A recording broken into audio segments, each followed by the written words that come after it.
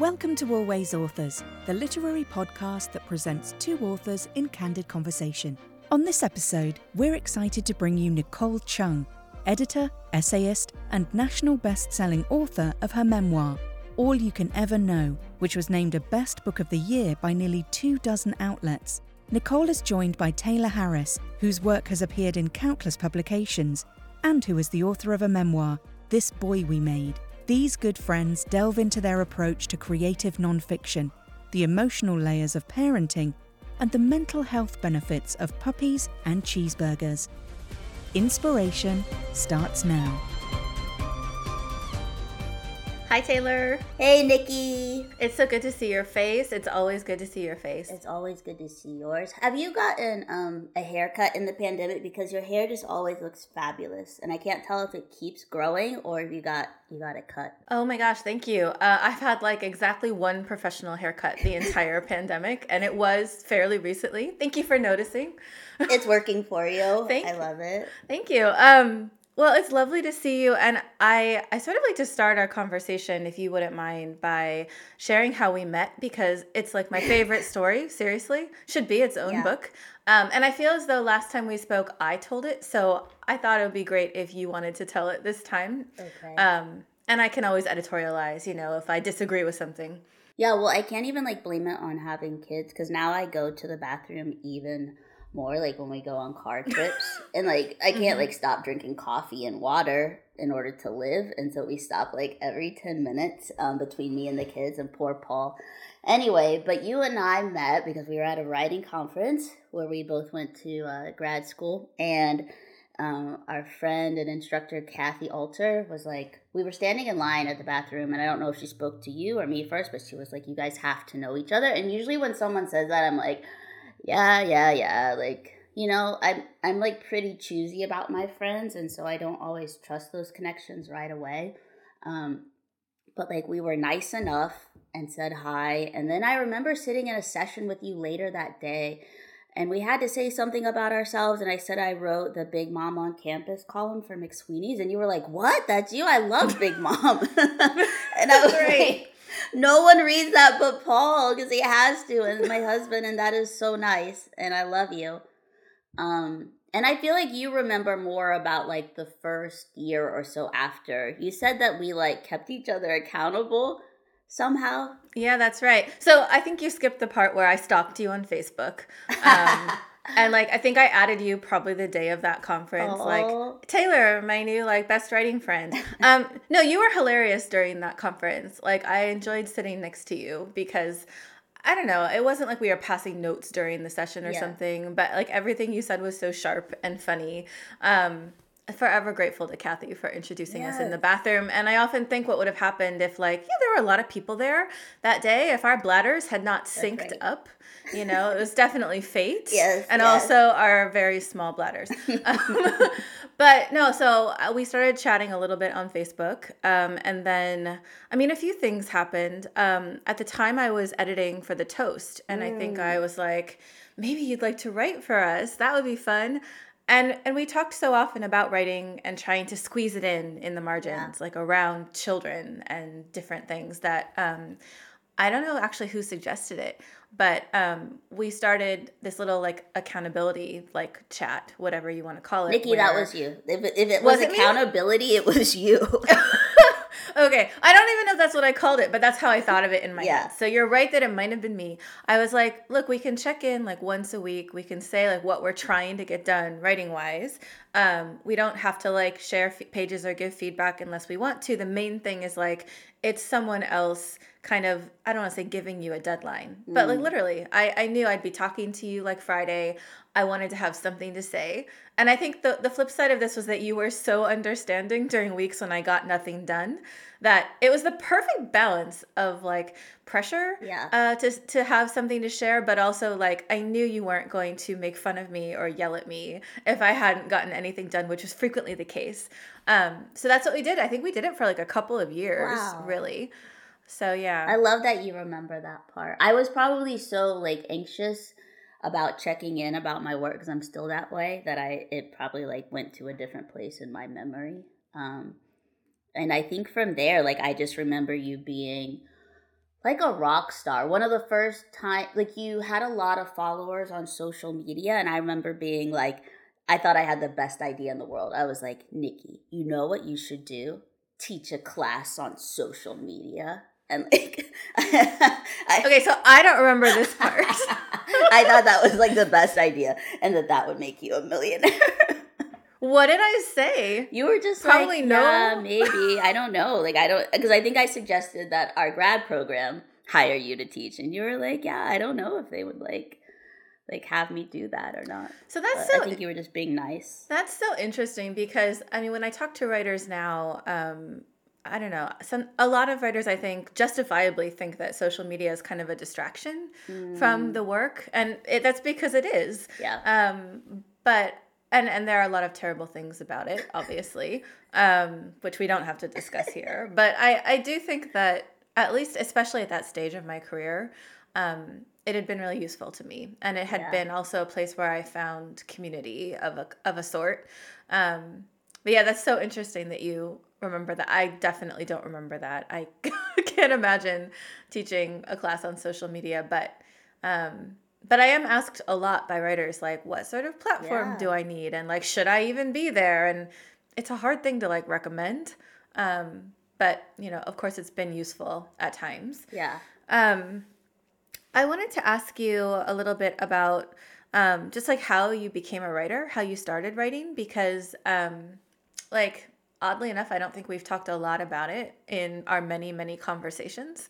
At least if we have, I don't remember. Yeah. So like, where did it all start for you and why? I like to start in first grade. I can't remember if I've told you this at all, but we had these like wallpaper books in my elementary school. Like, you know, we were born around the same time. So what? This was like 89-ish. I don't know. And so I guess people just had like a lot of wallpaper scraps like laying around, and then they put that like brown sort of thin paper in between them with lines. And that was like a big deal at my school. And so I would just like get extra time to write in my journal and to write these wallpaper books. And I think like even then I was sort of writing memoir. Like I remember my mom had some sort of surgery that I didn't quite understand. And she had to stay in the hospital for a few days. And like I wrote a book about like my poor mom. She's in the hospital, but like a relative picked me up and we got to go to McDonald's. And I still think I have that book somewhere. And that's still sort of like the arc of like most of my personal essays. Like, but there were fries. And so I think that's where I started. And then from there, like, I can remember in high school, some teachers like made us submit to a personal essay contest, which I like dreaded, but then I won one, and I was pretty hyped about that. And then in college, you know, I just took like a lot of my major was American Studies, and so I just took all these classes where I didn't have to do a lot of multiple choice tests or stuff. I just wrote papers, and I just remember thinking like, like looking through like microfiche at the library and like writing a paper isn't as bad as like the anxiety I get from having to take a test. So this isn't so bad. And then I got married, and Paul somehow like Googled his way into finding the Hopkins program. And he was like, have you heard of creative nonfiction? And I was like, I don't think that's a thing. And then it was, and I loved that program because it's what I'm going to back up for a second. In my senior year of high school, I was paired with a local author because I told her I wanted to be a writer. And I tried to write a novel based very strongly on my life, like using my middle name as the character. And like it was terrible, but also like she told me it was terrible, which really like said to me like, oh, you thought you were good at this thing. You're not. You should not do this. And so actually wait, Paul, so like, sorry. So, like, in so many words, she said, this is terrible to, like, a high school student? Let me tell you what she said exactly. She said, I thought you wanted to be a writer. Oh, my God.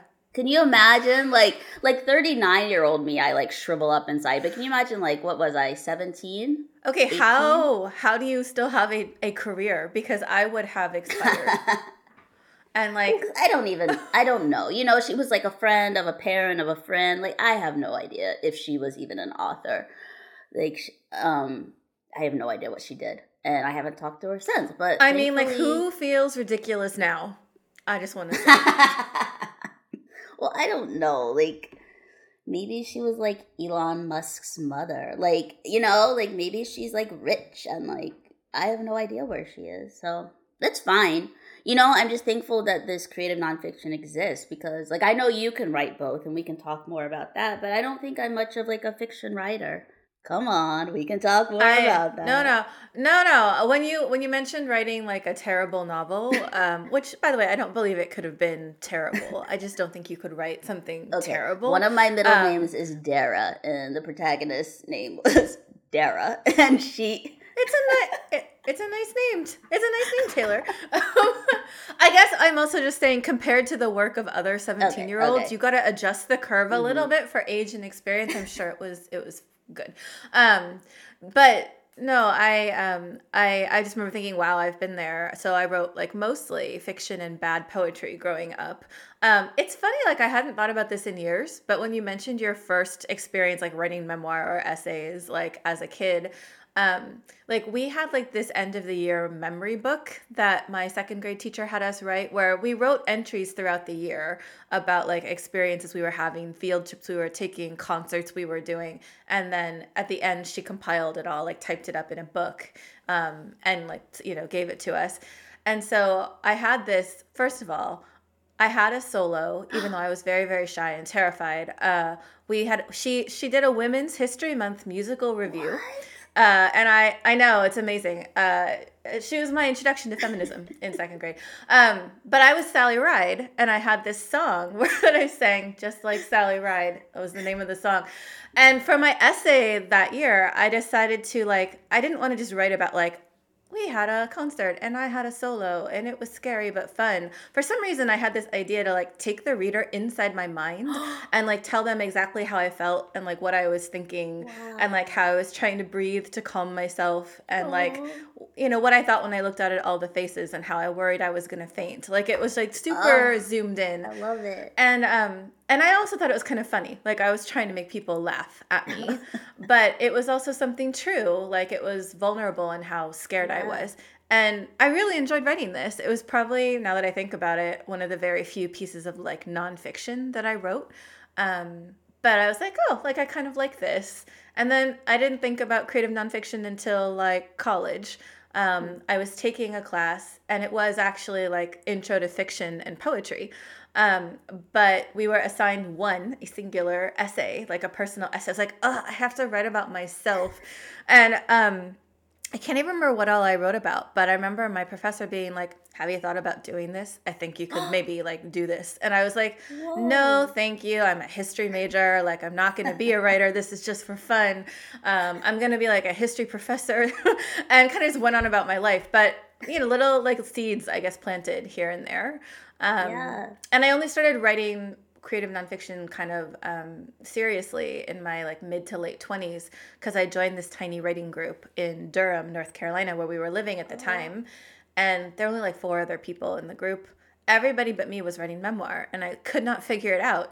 But I loved what they were doing. Even when they wrote about like making scrambled eggs with their mom, I was like, that is such a good story. Like it was the way, it was like something about it just reached in and like grabbed my heart when they read their work. And I thought, well, maybe I can try this and see.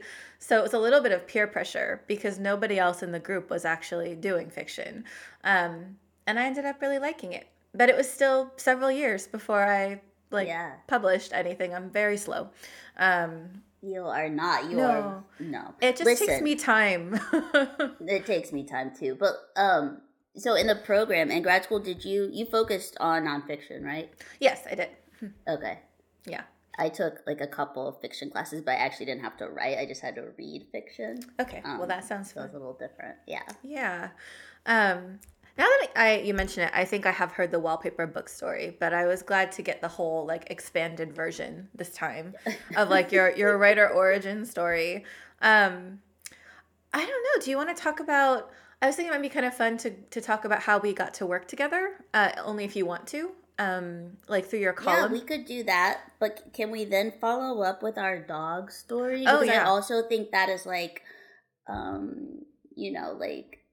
that really shows like who we are as people.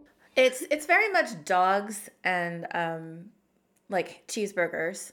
Yeah. And like Milkshakes. IEP meetings and yeah. Oh, Ice cream. but sorry, really quick. I think I might have known but forgot you studied history, which just makes me happy because I was American Studies, and I just feel like we had the same thoughts. Like, I don't know if you plan to. Well, yeah, you said you plan to be a professor. Everyone told me I should go to grad school, and like I thought I'd be in academia. And actually, Paul, my husband, didn't think that's what he would do. And I think like once I saw him go through that PhD process, I was like, nah, I'm good. Okay, see, I didn't even know about this spooky parallel in our lives, but my husband he went into a PhD program in the sciences pretty soon after we got married. And at the time I was still like, I mean, I went so far as to keep in touch with my professors and reach out to other ones and think about like, you know, what I would focus on and where I would apply. But, you know, and even though my husband was in a very different sort of a program and that wouldn't have been my path at all, I mean, I knew what the academic job market was like, kind of. And I knew it would be 6 to 8 years and no guarantee of a job after. And my dad's health was declining. We were already broke. I was like, I don't see how. There's just a lot of things. The main thing being I wasn't sure the longer I stayed out if I could see myself in that kind of life anymore. But like, if I'm honest, I have these moments of regret where I wonder, is that what I could have done, should have done? It's not that I'm not like happy and grateful for the career I have, but I think like a lot of writers, I actually can see myself doing other things. Like, I think I could have been happy doing like any number of things. So I don't know. It's like, it's just one of those like, you know, roads not taken that I think about in my life. So, you know, for what it's worth. I feel like that should be our next podcast. Like, not that this is like our podcast, but like, let's say we have one for like a week. Like, if we just had like one show and then canceled it. It would be on like other jobs we could see ourselves doing. I'd really enjoy that. We should tell the dog story though, since you brought it up, because our dogs are cousins. We got them on the same day, right? Which I think is really funny. Like, I was planning to get a dog. Yeah, please, so tell us about your plans. My mother had passed away recently, as you know, and it had been a few months, and I was just like, everyone is so depressed. Like, we need a win, essentially. And I knew it wasn't going to solve anything, of course. It was just like, it was like the first pandemic winter we were heading into. We were seeing no one. It was like at that stage of the pandemic where you pretty much mostly saw no one. And so I think I did try to tell myself, I'm doing this for the kids. But like, of course, a lot of it was me. So we got Peggy, our golden retriever puppy, and I texted you a picture, maybe from the car, and you were like, Nikki, guess where I am? So where were you? Well, I don't quite know, but so my oldest daughter had been asking for a dog forever, and I mean, Paul and I were just like, no. Like, I would say, like, maybe when you're 16, or like maybe when you're 18 and you go off, like if you go to college, you can have a little apartment or something and have one. So we'd been pretty serious about our nose, and then the pandemic happened, and then Paul, who was like trained as a counselor, like starts like really feeling like their mental health, the kids might benefit from a dog. And so for me, like, once you mention that this thing could happen, I'm all over the internet. So it's like it's really like that with anything. Like, if the kids like need new shoes, I'm like, oh, I'm on it. But so like, once you give me just like a little bit of a greenish yellow light, it's over. So then I start like like, we are the same. Really? Mm-hmm. So like, I just found somebody who was selling golden doodles. I didn't know much about them.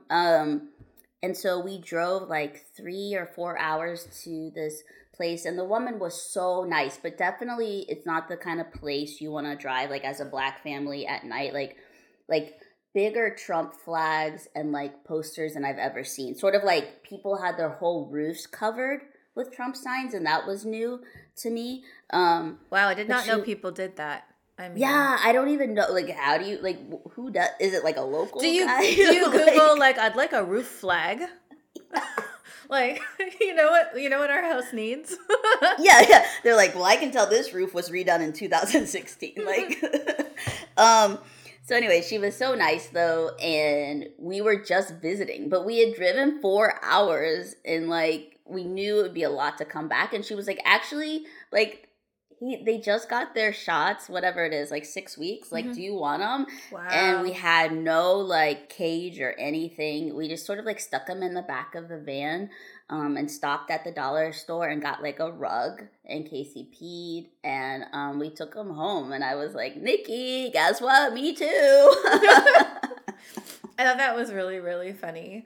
And his name is Bean. And Nikki's dog, Nikki, how much does Peggy weigh? She's like 70 pounds now.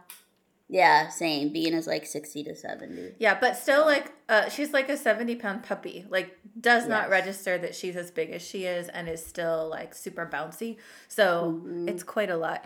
No, but what would crack me up too is that we have like a stuffed black dog toy that I would like give to Peggy sometimes that she would either shake or cuddle with. And so when she was cuddling and it was very cute, I would take a picture and send it to you like, look, it's Peggy and Bean. Yes. So anyway. And we had the same. We had a little Peggy that he liked. It was super sweet. Well, they'll meet someday. That'll be great. Yeah, for sure.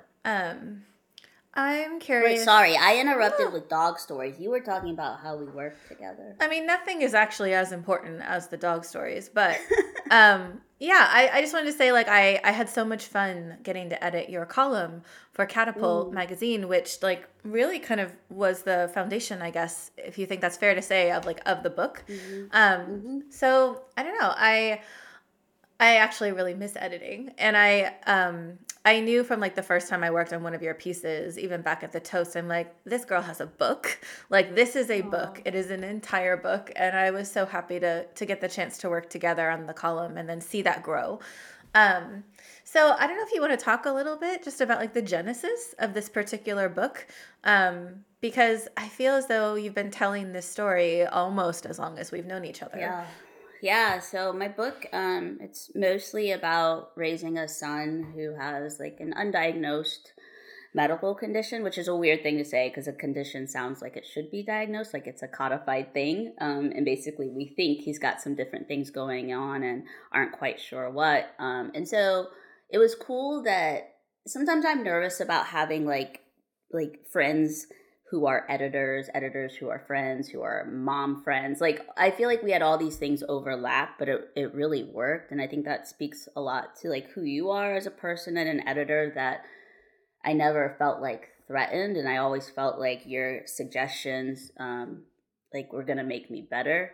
And so, I'm thankful that I got to write that column because it sort of helped me. I can't remember exactly how many installations there were, but it just sort of helped me map it out. Sort of like, wait, is there a book here? Could there be a book here? Are there enough aspects of it? Is it deep enough to write about in book length? And I feel like the column, What Genes Can't Tell Us, really helped me map that out. And then I think, as I've said, when we've talked before, just sort of like your kind but like persistent voice being like, have you thought about a book, Taylor? Like, that would be like my Nikki, like Build-A-Bear. Like, you push the button and it's like, is it book time, Taylor? And that was okay. like, really I have helpful. to say, like, that's kind of insufferable of me, actually. Like, no. I know what it is to write a book. That's like a lot of pressure. No, but it wasn't like, I don't mean persistent, like you just popped up every day, but sort of like every other day. I need that person in my life who is kind and gracious and gentle and is like, hey, just say the word. If you don't want to write a book, I'll never bring it up again, which I feel is like how you were. But you'd ask and I'd sort of be like, I don't know, I don't know if I can do it. And then obviously you publishing All You Can Ever Know, like, I mean, you sort of have the superstar trajectory. So it's not fair to say like, once you did it, I believed I could. But it's honestly helpful to see someone well go through that process. Like, I'll never forget you sitting across from Trevor Noah. I won't forget that either. It's not like my experience maps directly onto yours, but it's sort of like, okay, like Nikki's doing this thing. I get to watch her, and then she like helps me, like you being one of the early readers for my book. someone who knows me. It was just, I don't know. It's just great. Like, do I want to write another book ever again? Maybe too soon to tell, but I'm so glad you were there for it. That's fair. I mean, thank you for saying all of that. Obviously, like, I think it's important to give a huge shout out to Julie Button, our shared editor, the best editor. And I have to say, like, I really felt like as I was working on your column with you, I was like, it would just, I always know the benefit of working with multiple editors on like the same material, because you get those different perspectives. And it was partly because I had just finished working with Julie, and I knew her to be like so brilliant and sensitive and thoughtful. But yeah, that was a very easy sort of connection to make. It felt like a no-brainer to me. I just felt like she'd be very, very good for the work that you wanted to do. Yes. I think it's interesting too, you mentioned early readers, because like, I don't know, I kind of go back and forth between wanting people I know well to be early readers and wanting like more like professional connections who don't necessarily have like the emotional investment. And I've lately started to really appreciate the benefit of like close early readers as like the first line for the book I'm working on now. I think it's been and will be helpful, just because like a close friend, a good friend, really knows like the context. And so like in a not pressuring way, hopefully, but like an honest, just informed way, like they can read your story and also read between, like they can read in the spaces and they can see what you're not saying. And I've had some friends be like, this isn't like on the page, but like I remember, you saying something like this, and like, have you thought about whether that should be here? And they weren't like, you left this out. Like, why did you do that? But it was just like really helpful, because there are things that you like just don't fit in a book sometimes, and that's the way it goes. But I don't know, like it's felt, and for my first book too, honestly, like early readers, especially ones who knew me or who I'd talked to a lot about the story, about growing up adopted and like searching for my birth family and becoming a parent, like I just found those comments like so helpful. So yeah. How do you like to like revise or like incorporate feedback as you revise? I'm sorry, what does it mean to revise?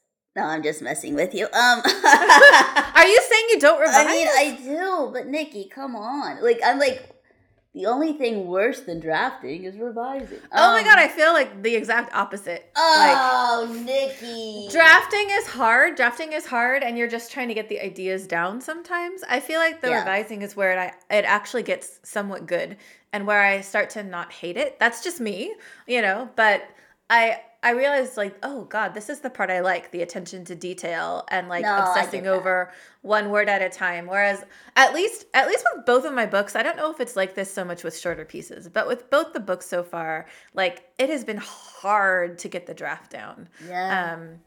And it's not even like the revision maybe was wildly different from the draft, although I did have a major restructure with All You Can Ever Know. It's more like, I don't know, just like the fine tuning. I actually really like that. And that is where I start to think like, maybe it's a real book that other people won't hate. But no, that's fair. That's fair. So I feel like almost every sentence I say starts with, because of my anxiety. But in some sense, that is like when that email comes in with revisions, I'm like, okay, like I feel it in my body, and I have to go through a process of like, I don't know if it makes sense, but sometimes I just want to like cover my eyes. Like let's say there's track changes. I just want to cover my eyes and accept all really fast. And being so edited, for me, being edited is sort of different too. Like it's part of revision. But like, sorry, I didn't mean to interrupt. But it's like, I just wanted to validate what you're saying, that it can be so anxiety producing to see like those notes in the margins, which is something I think about a lot as an editor too. But I do enjoy the part, I guess maybe slightly after that, where you're like, okay, like I've incorporated that, and I don't know, accepted what I'm going to accept. And now I'm really like the revision you do for yourself to make it more the book you feel it needs to be. I do like that's that part. Totally fair. That's fair. And I like having done it, I guess, like when you can really see like, it doesn't matter what you know, like if this part is a reader's favorite part, like this definitely reads better to me. It makes more sense. It's clearer. It's more, you know, for me, sometimes it's like, oh, it's more lyrical without being too like, you know, garbled. So I do like playing with it in that way. I did want to ask you, I feel like we talked recently or you posted something about like, oh, maybe in your newsletter for The Atlantic about like just letting yourself draft. Like, is it that's something you've had to like learn to do? I would have assumed you just always did that because I always think Nikki has the answer. But can you talk a little bit about that? I have this terrible habit, probably mostly formed from being an editor, where I would start to draft something. Let's say it's an essay, like not even a book chapter, just like a short piece. And I would like, after writing a couple paragraphs, I'd be like, yeah, I'm making progress. And I would go back and I would start revising or editing those paragraphs. Yes. And I'm like, but the piece doesn't exist yet. And I might not know where it's going, or I might not know I can end it. So I caught myself doing this so many times, trying to revise while drafting. So now I've had to like completely separate the processes where even if I only separate it by a couple hours, like I draft in the morning, I revise in the afternoon. What I prefer, if I have the time, is I draft one day, I revise another day.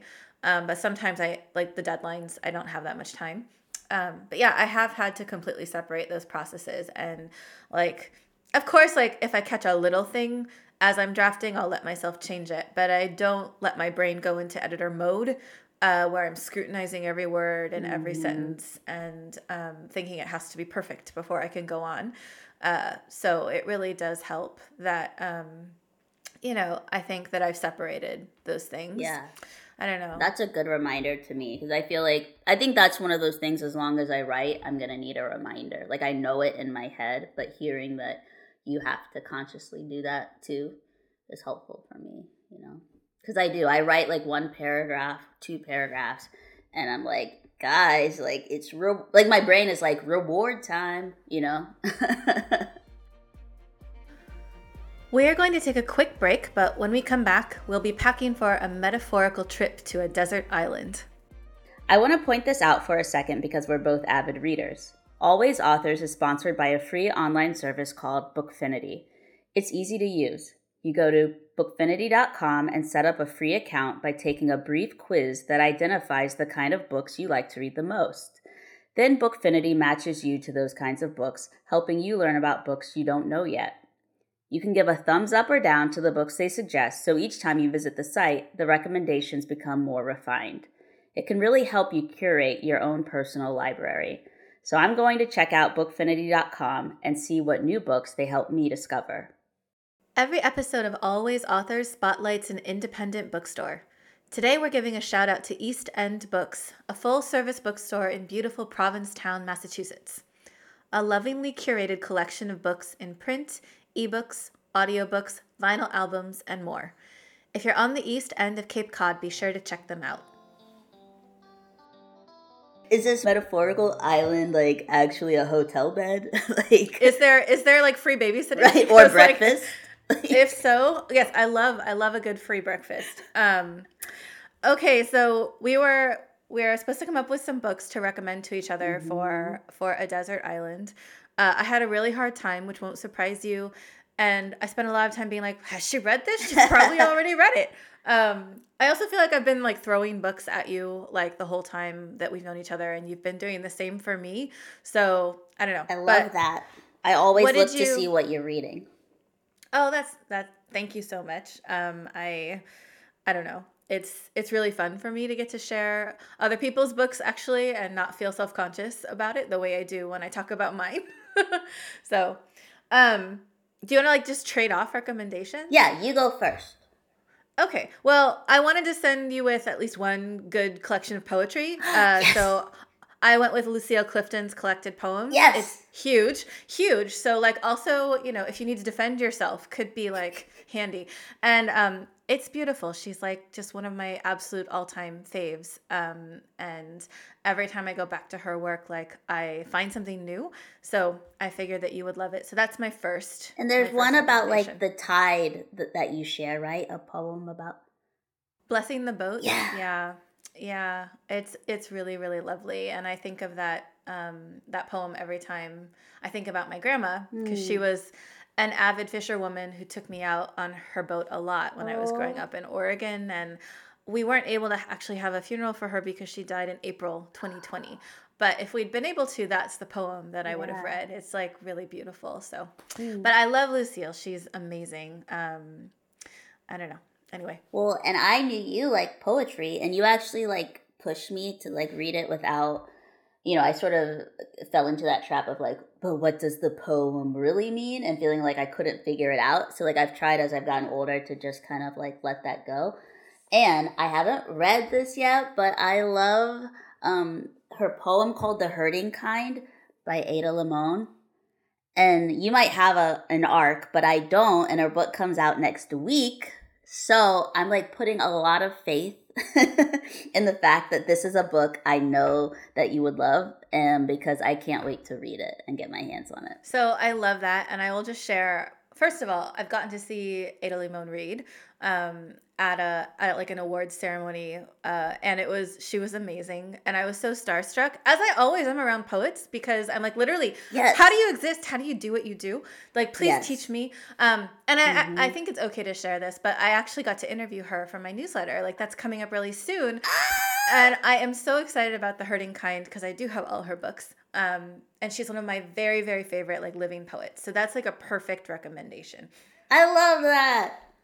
I feel like I got a point. Okay, go ahead. That's okay. So my second recommendation, and you might have already read it. I know many people have, but it's Pachinko by Min-Jin Lee. No. Okay, well, it's beautiful. So intergenerational, like Korean saga.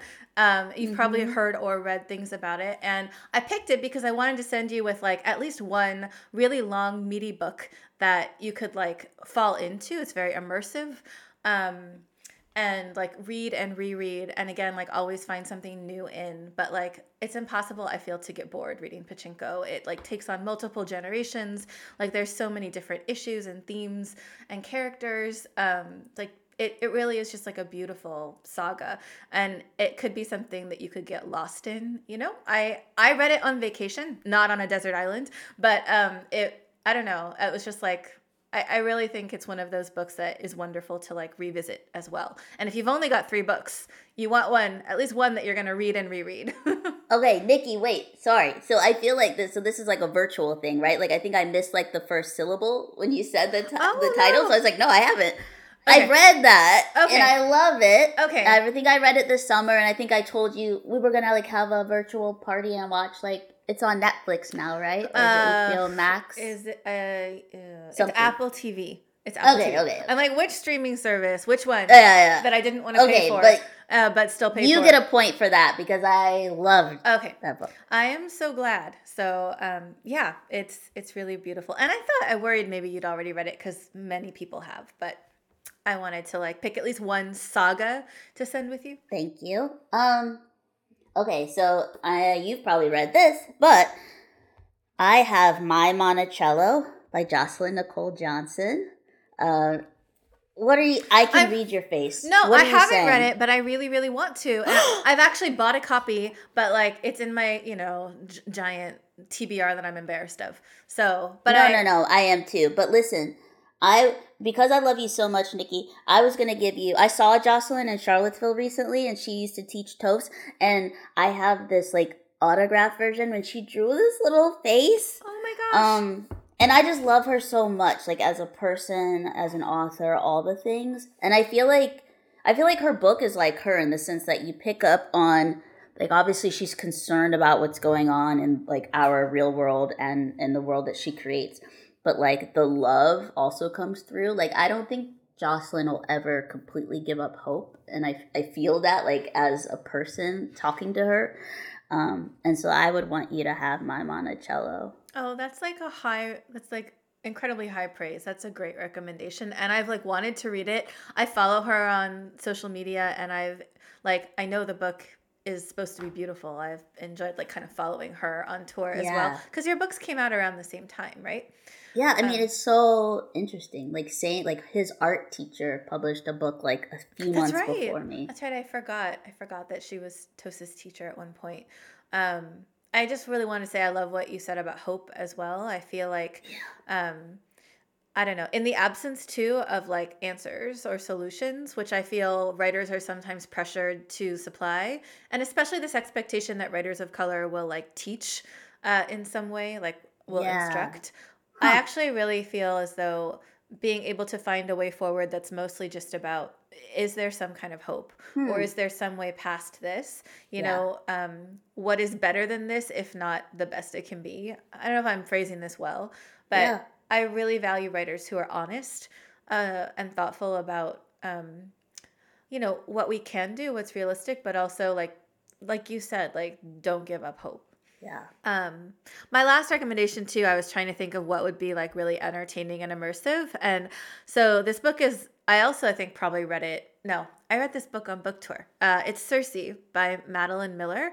And it came out around the same time, at least the same year. We'll say the same year as my book. And I read it on the plane and just fell in love with it. It's so beautifully told and lyrical. And I mean, I loved her other book too as well, The Song of Achilles. But yeah, Circe is very, very special to me. So I've probably reread it like a million times. Really? And when I was like far from home or like on a plane or just like, you know, in a hotel room by myself, the like 30th hotel room, and really tired and lonely, I wanted comfort reads. Yep. And so I found myself like rereading old favorites. And they were like, I had several in the rotation, but Circe was like one of them that I would just kind of, I don't know, if I was anxious on the road, it was like what I would read.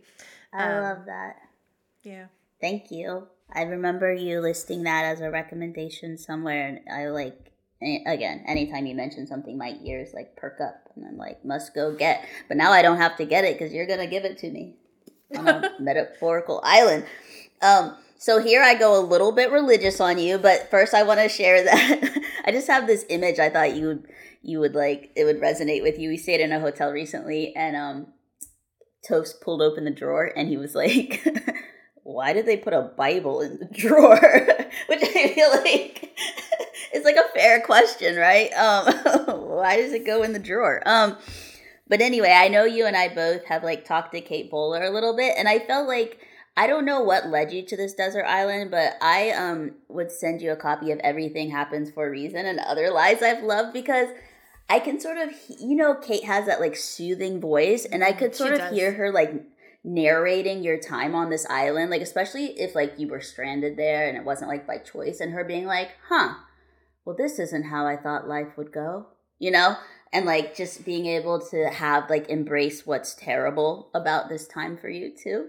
I thought she would be a helpful guide. I actually have a copy and I have read almost all of it. Yeah, she was kind enough to send it to me after we spoke. So yeah, but no, thank you for the recommendation. It is so hard to write about those hard things, about the trauma and about the things we can't change and wish we could. But she does so with a lot of grace and like a lot of humor. Which I know you must relate to, because that's like, it's something you do so well. Thanks. But yeah, thank you for that recommendation. Yeah, I'm so excited. That was fun. I still think we should go like on an island vacation now, you know, just us and our stacks of books and our pints of ice cream. Yep, and some popcorn. Yep. I wanted to go back and kind of revisit this, like when you first started writing creative nonfiction and memoir. I feel as though so many people who write memoir, we sort of like fall into it. And like, I don't want to say it's an accident, but neither one of us set out to write it. And at least initially, and I've heard that from so many others. It's kind of just something about the genre maybe. So I don't know. I wonder if you could talk just a little bit more about like why, like what it's brought you, what you really appreciate about the form.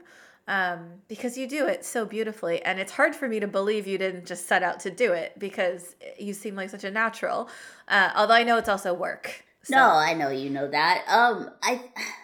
I think just sort of this idea of like making meaning or art out of chaos really appeals to me, and maybe it's just because it's the way I sort of came into motherhood, especially once Toast was born. You know, like that's my son, who I write a lot about in my book.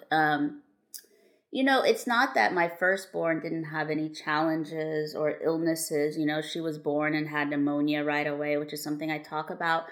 But it was still this place where, like, I could still fit everything into sort of this template or this black and white of, like, you get sick and then you get better. Or like myself, you have, mental health issue, but you can go to therapy and take medication. Not easy, but there's sort of something to do with it. And Toph really threw all that out the window. Like, it really felt like he's amazing. And with all these appointments and tests that we were doing, like, it was kind of chaotic.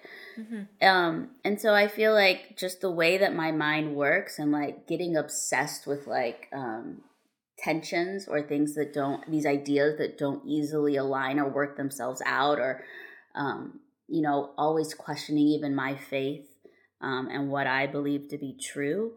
That's just sort of how I live my life. So I think maybe that's why memoir fits for me. That's why, like, I would love to understand how people write.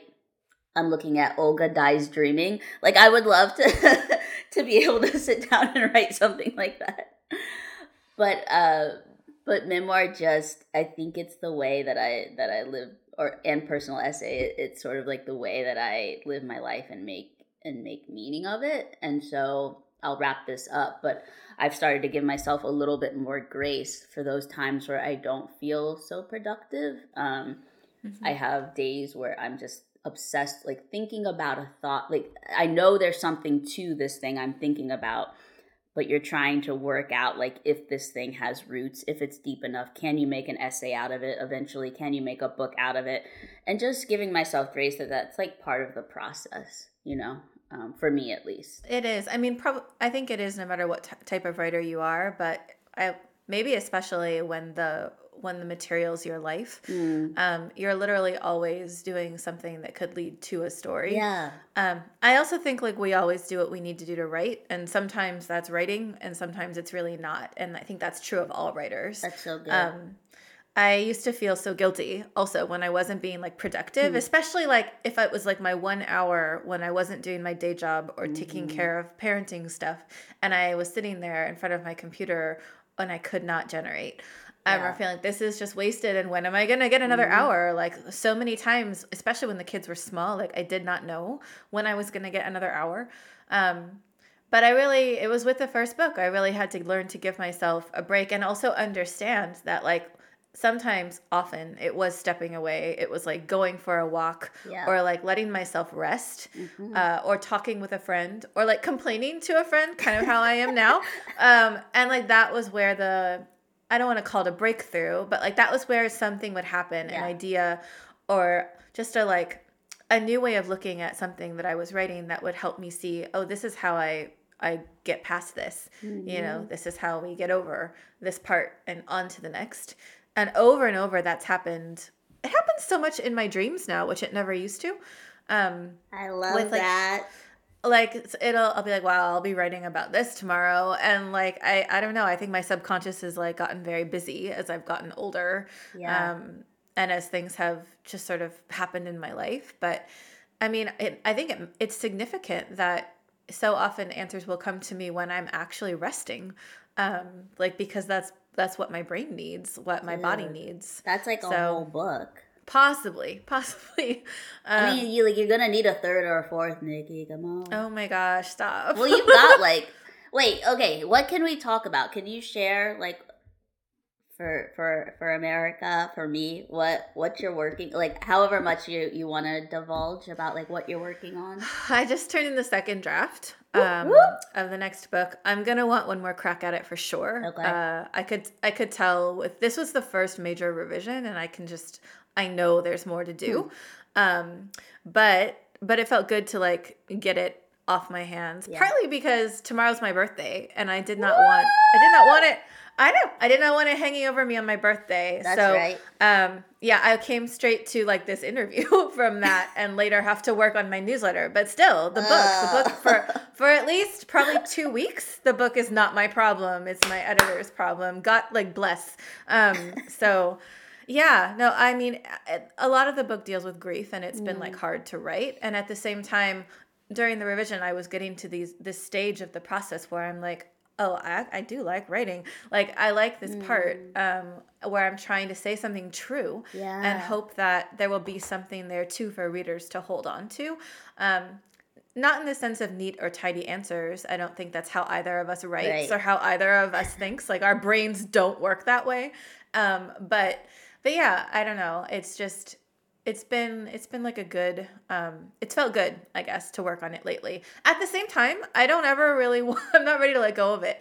Part of me wants to be like, let's hang on to this for like 5 years and we can make it really good. So I don't know. Is there like a word for that? You know, I feel like there should be a word. Yeah. For like anxiety. I don't know if I've talked about this with you before. I mean, I think I've shared with you I'm also an anxious person. And definitely I've noticed, like, since the pandemic, since things happened in my family and like with my parents, I just like, I feel it much more in my body than I used to. So I don't know. That's kind of new to me, and it's definitely had an impact on like my writing practice. And how I've had to approach this book. So just like, it sounds very woo, but like what I genuinely need to produce, to write is like, sometimes I need breaks. I need rest. I've been trying to like pay attention and take better care of myself as much as I can, which is always hard, especially like as a parent and a writer. But I don't know actually how successful I've been at that, but I know that when I don't try at all, like the words, they don't come.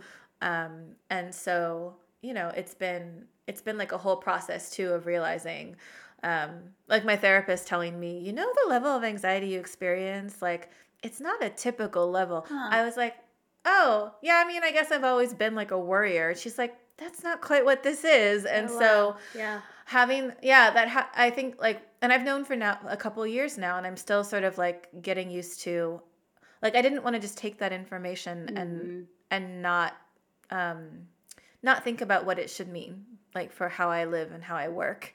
So honestly, too, reading your writing on anxiety it's always meant a lot to me. There have always been pieces I strongly related to, but like, by the time I got to read your book, like the early copy, like I knew, oh, I'm a person living with anxiety as well. Like, it's different than yours because everybody's is. Sure. But just like, I don't know, it just meant a lot to like read about your experiences kind of in a new light. Oh, thanks for sharing, because I think, I know I've said this to you before, but you're just so like productive. And I think for me, that's something that like I want. Like I'd like to be more productive sometimes. So it's just helpful to hear that like these are things you think about too, like, do you need to rest? Do you what does it mean to be productive? What does it mean? Because, some of like my favorite authors wrote like 1 or 2 books. And I've had, I mean, I don't know, like if my agent is listening to this, I don't really mean that I'm not going to write any more books, but I just kidding. Like it's occurred to me, like how many do I think I've got? Like and I would like to write in other genres, and like I would love to write a novel someday if I can. I don't think it's going to be easy. I don't think that I'll be good at it, but like, of course I'd like to try other things, but just like, I don't know what productivity means. And I think especially for writers these days with the emphasis on platforms and I mean, just the fact that if you're trying to make a living at it, you need to produce. And like the counterweight is that so many things you have to do, not just to write a book, but to promote it, to have it be in the world, the emotional labor that's involved. I don't know. It's a trade-off for sure. And I think like it's wonderful to do work that you love, and it takes so much energy. There's so much beyond just the writing that has to happen. I'm kind of rambling, but I guess I'm working up to a question, which is like, like what does that mean to be productive, and where does that pressure come from apart from the obvious capitalism? But like where I don't know, when you think about the pressure coming too from inside you, like where and what does that mean? I don't know how to answer that, but I will tell you this quick little story that I was able to see my therapist maybe a few weeks ago. And I have this recurring theme in my life. Like, if there's a lie that's sort of going to come into my head and just sort of like keep knocking, it's going to be like, you're a failure, right? Like, I'll be transparent. That probably won't surprise a lot of people if you've read any of my work.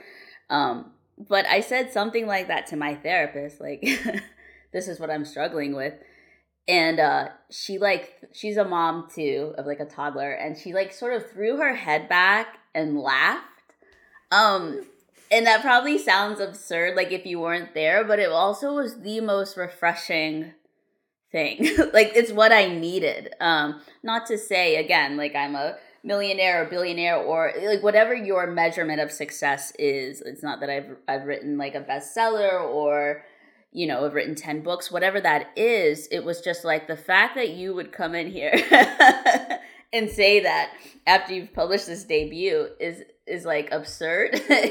And I needed that. And so I sort of have that image in my head when I get back to that place of like, oh my gosh, what am I doing? Did I do enough? Right? These are things that I'm probably going to have to wrestle with, at least for some time to come. But her, like, she has this long red hair, and her just sort of throwing her head back and laughing at me is like a highlight of my life. That's great. Like, also that would have been my reaction, as you know. No, that's, I don't know. Like, that's just how to define, like, being productive, being successful. I feel like the goalposts are always moving. Everyone has their own standard. And, you know, one thing it helps to remind myself of is that, like, it's only useful if I think about, like, what I'm doing in terms of, like, what I want to do. Yeah. It's not like anybody else has the same set of goals. You know, nobody wants to write the same books that I want to write. Nobody wants to, like, I don't know, like, write the same stories. And so just remembering that, I don't know, like, there's no standard to measure myself against except whatever it is that I want to do as a writer. And I'm really lucky and really privileged that I have choices. I have some options. Yeah. It's not easy, and it could all go away tomorrow. And, like, writing supports me at the moment, but it might not next year. You know, I'm very aware of kind of the, I don't know, the precarity of it all. Yeah. I think, like, okay, so after this, full disclosure, I have a meeting with Toast's team to, like, discuss sort of his latest testing. And I just feel like I don't want to, like, get off of this session without mentioning how important it's been to be able to talk to you just as a friend, and just to be like, you know, IEP this, IEP that. Like, sometimes it's good news, sometimes it's really sad news, sometimes it's a shift or a transition. So as Toph gets closer to middle school, we're thinking again about school placement and support and what that looks like. And so I just feel like that would be a big part of our friendship, like, and relationship that would be missing if I didn't at least just say thank you for that. And it's really helpful. It's still sad sometimes for me, but it's, like, really helpful to have a safe place to land with those feelings. I mean, always. And thank you for, like, being the same for me. I feel like you're probably one of the people that I talked with a lot when, like, my daughter was younger, and we were also going through this whole process of trying to figure out a diagnosis and, like, just get her the support that she needed. Like, the number of times we've texted about school, like, so many times. And for the record, I want to say I'm the friend that you mentioned in your book who always gets herself, like, a cheeseburger and fries after an IEP meeting. Yes. So, you know, it's like my husband and me, it's like our reward for getting through the annual review. It's like, okay, where are we going for burgers? I don't know why we started doing this, but, like, I'm worthless on a day of an IEP meeting. Like, pretty much I'm going to be, like, unable to focus for, like, the 3 or 4 hours after. And we are also heading into, like, that season. So, you know, the 2-year anniversary of my mom's death is coming up soon. And last year for it, I couldn't imagine facing it anywhere but, like, the beach. And I couldn't imagine trying to work or parent through it. So, like, the kids were doing virtual school. So we just told them they didn't have to go for the week. And we all packed up and went to a beach with the dog. It was great. And this year we've got the IEP annual review that week, like maybe the day of or the day after her anniversary. And then like also 3 school concerts and like another thing and a school visit. So there's like just like 8 million things happening. And I'm like, part of me has been like, wow, okay, so it's only been 2 years and like, I don't know, but life moves forward.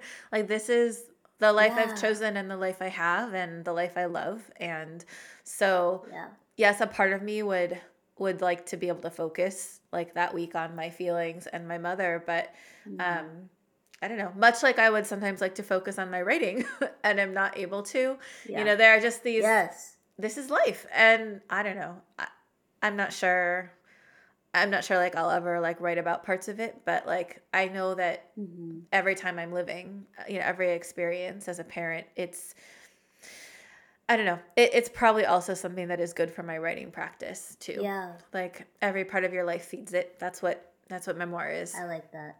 Nikki, that's like a golden quote. Like every part of your life feeds it. I love that. Yeah. I mean, that's a good thing and a bad thing, I think. And just negotiating the boundaries then of what you're actually going to say. That's right. About your very private life and the people in it. That's right.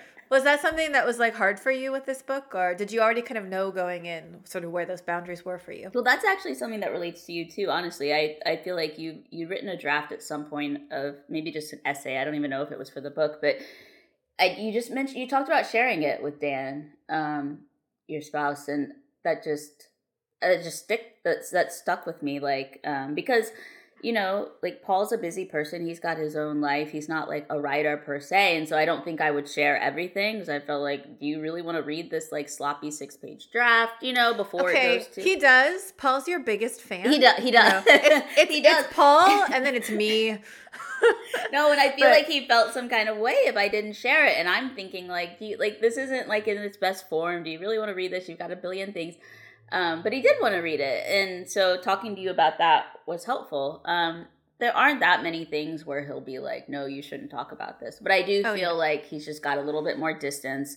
And, you know, just kind of would let me know if it's not something he's ready to be published or maybe should ever be published. I do think that's something that I should always think about though, is like, if I'm oversharing, right? Like that's kind of a fine line.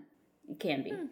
I didn't mean to imply I think you like would overshare. It's just like, it's more like for you personally, like you have to be okay with whatever it is that's out there. Yeah.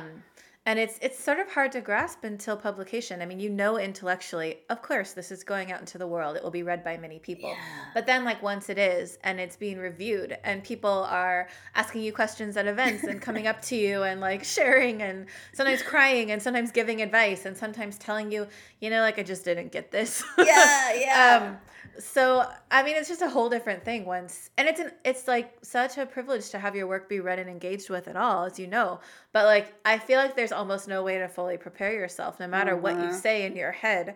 I love every time you mention like Paul and just his approach to the book and like making you a whiteboard and all that stuff so you could work on it. Like my family is kind of perfect in that, like, they are willing to pretend that I am not a writer and I am not working on a book if that's what I need at that point. Aww. Like, it's fantastic. There's no like, how's the book going? One time, one of my children asked me how it was going, and there was just kind of this silence. I was not mad, but I was trying to think of like what to say that would be succinct and true and like not a rant.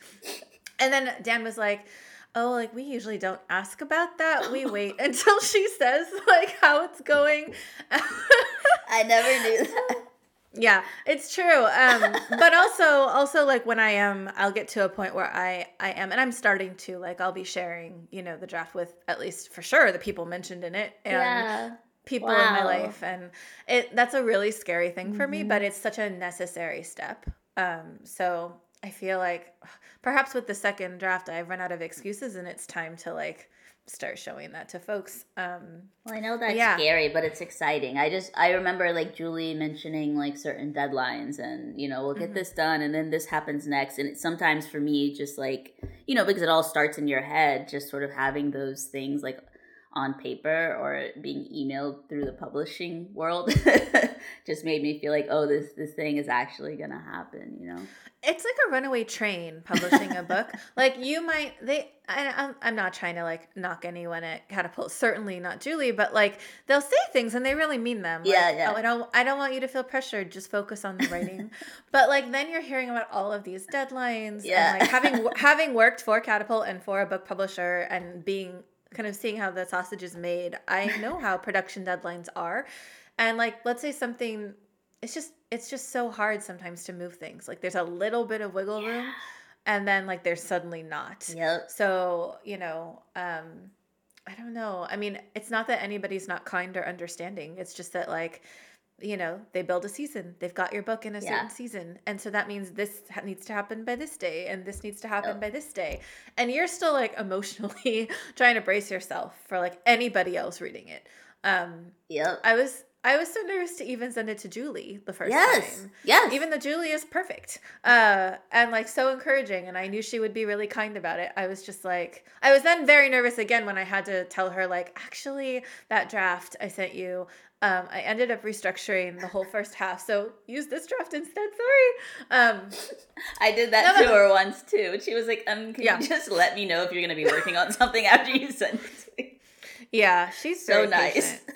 Yeah, she's a saint. But no, I mean, I think that's hard too, because you have to essentially start letting go of it before you're really ready sometimes. And because it's personal work, that can sometimes feel very fraught. I think though, like what you said about it, like, and something that was said to me was like, it's never going to be perfect, right? Or it doesn't need to be perfect. It needs to be true.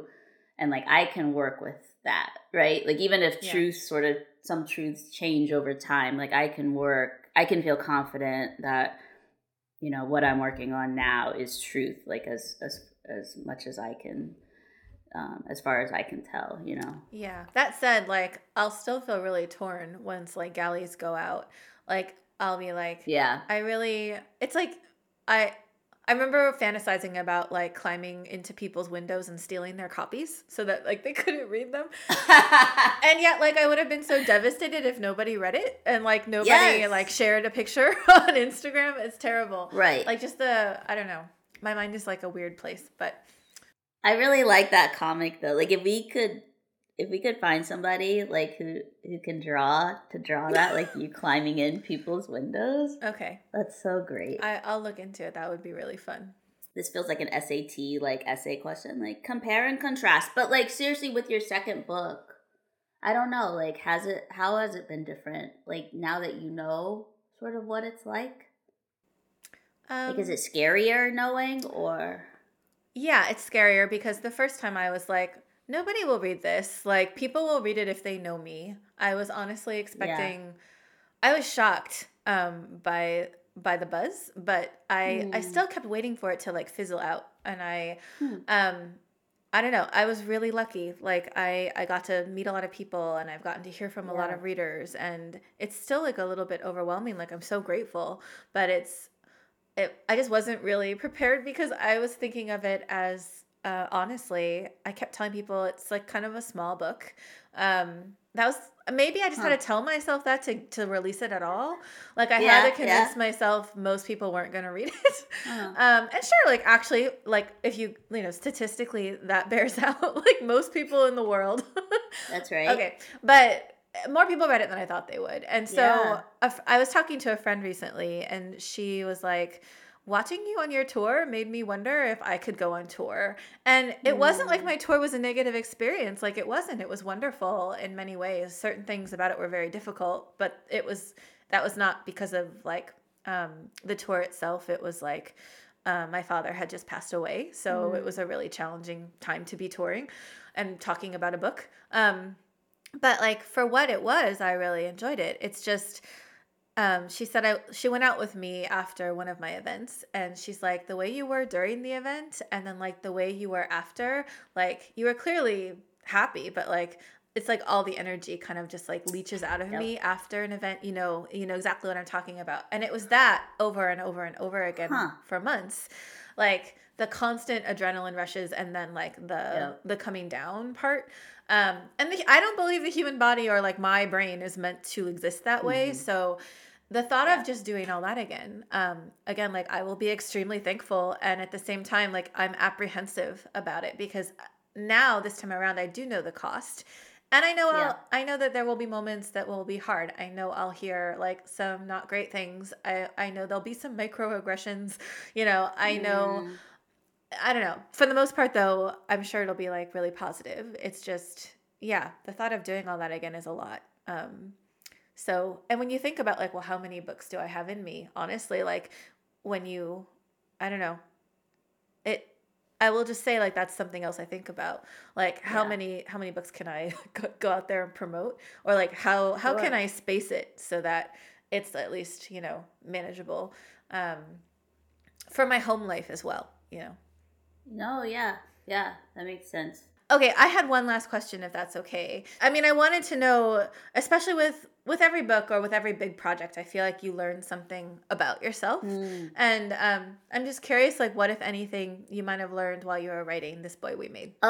Well, okay, so I'll do while I was writing and after, and I'll make them quick. But while I just realized how much I hold my son and our experiences in my body. And I might have told you this, but there were days where I wrote one paragraph and couldn't write. And it wasn't that same sort of, a lot of times I sit down, I'm like antsy, I write a paragraph and I feel good and I get up. This was more like there was more to say, but I felt this heaviness in my body and I couldn't really, it was almost like a day of grief or a day of mourning, sort of reliving some of the experiences we had, like especially if I wrote about one of his seizures. That's like re-traumatizing stuff. And then I would say sort of after, it was a lot. Julie warned me. She said something like, it's going to be a very heady experience, but remember, sort of like the book lives on. Like it's not just about publication day or week. Right. And that was really helpful advice. And I learned for me, I've got to like collect. I think about like almost walking through like, a garden or a forest or something and sort of like picking up like little things and holding them close to me is sort of how I think about this process. So like I took pictures and kept them on my phone, or like people would send me pictures of themselves with my book, or like Kate Bowler, who I know you've talked to, sent me this little like 1 or 2 line like typewritten note like on a typewriter, and like I just keep it near me. So it's like those little things that are beautiful and don't have much to do with book numbers and things like that, or lists, that I try to like remember or at least keep nearby so then I can remind myself. That's really beautiful.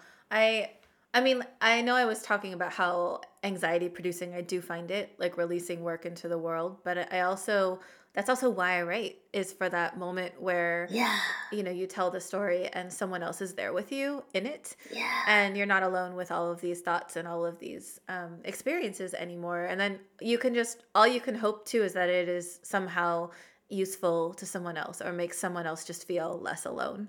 I really think that's kind of what it's all about, at least for me. I like that.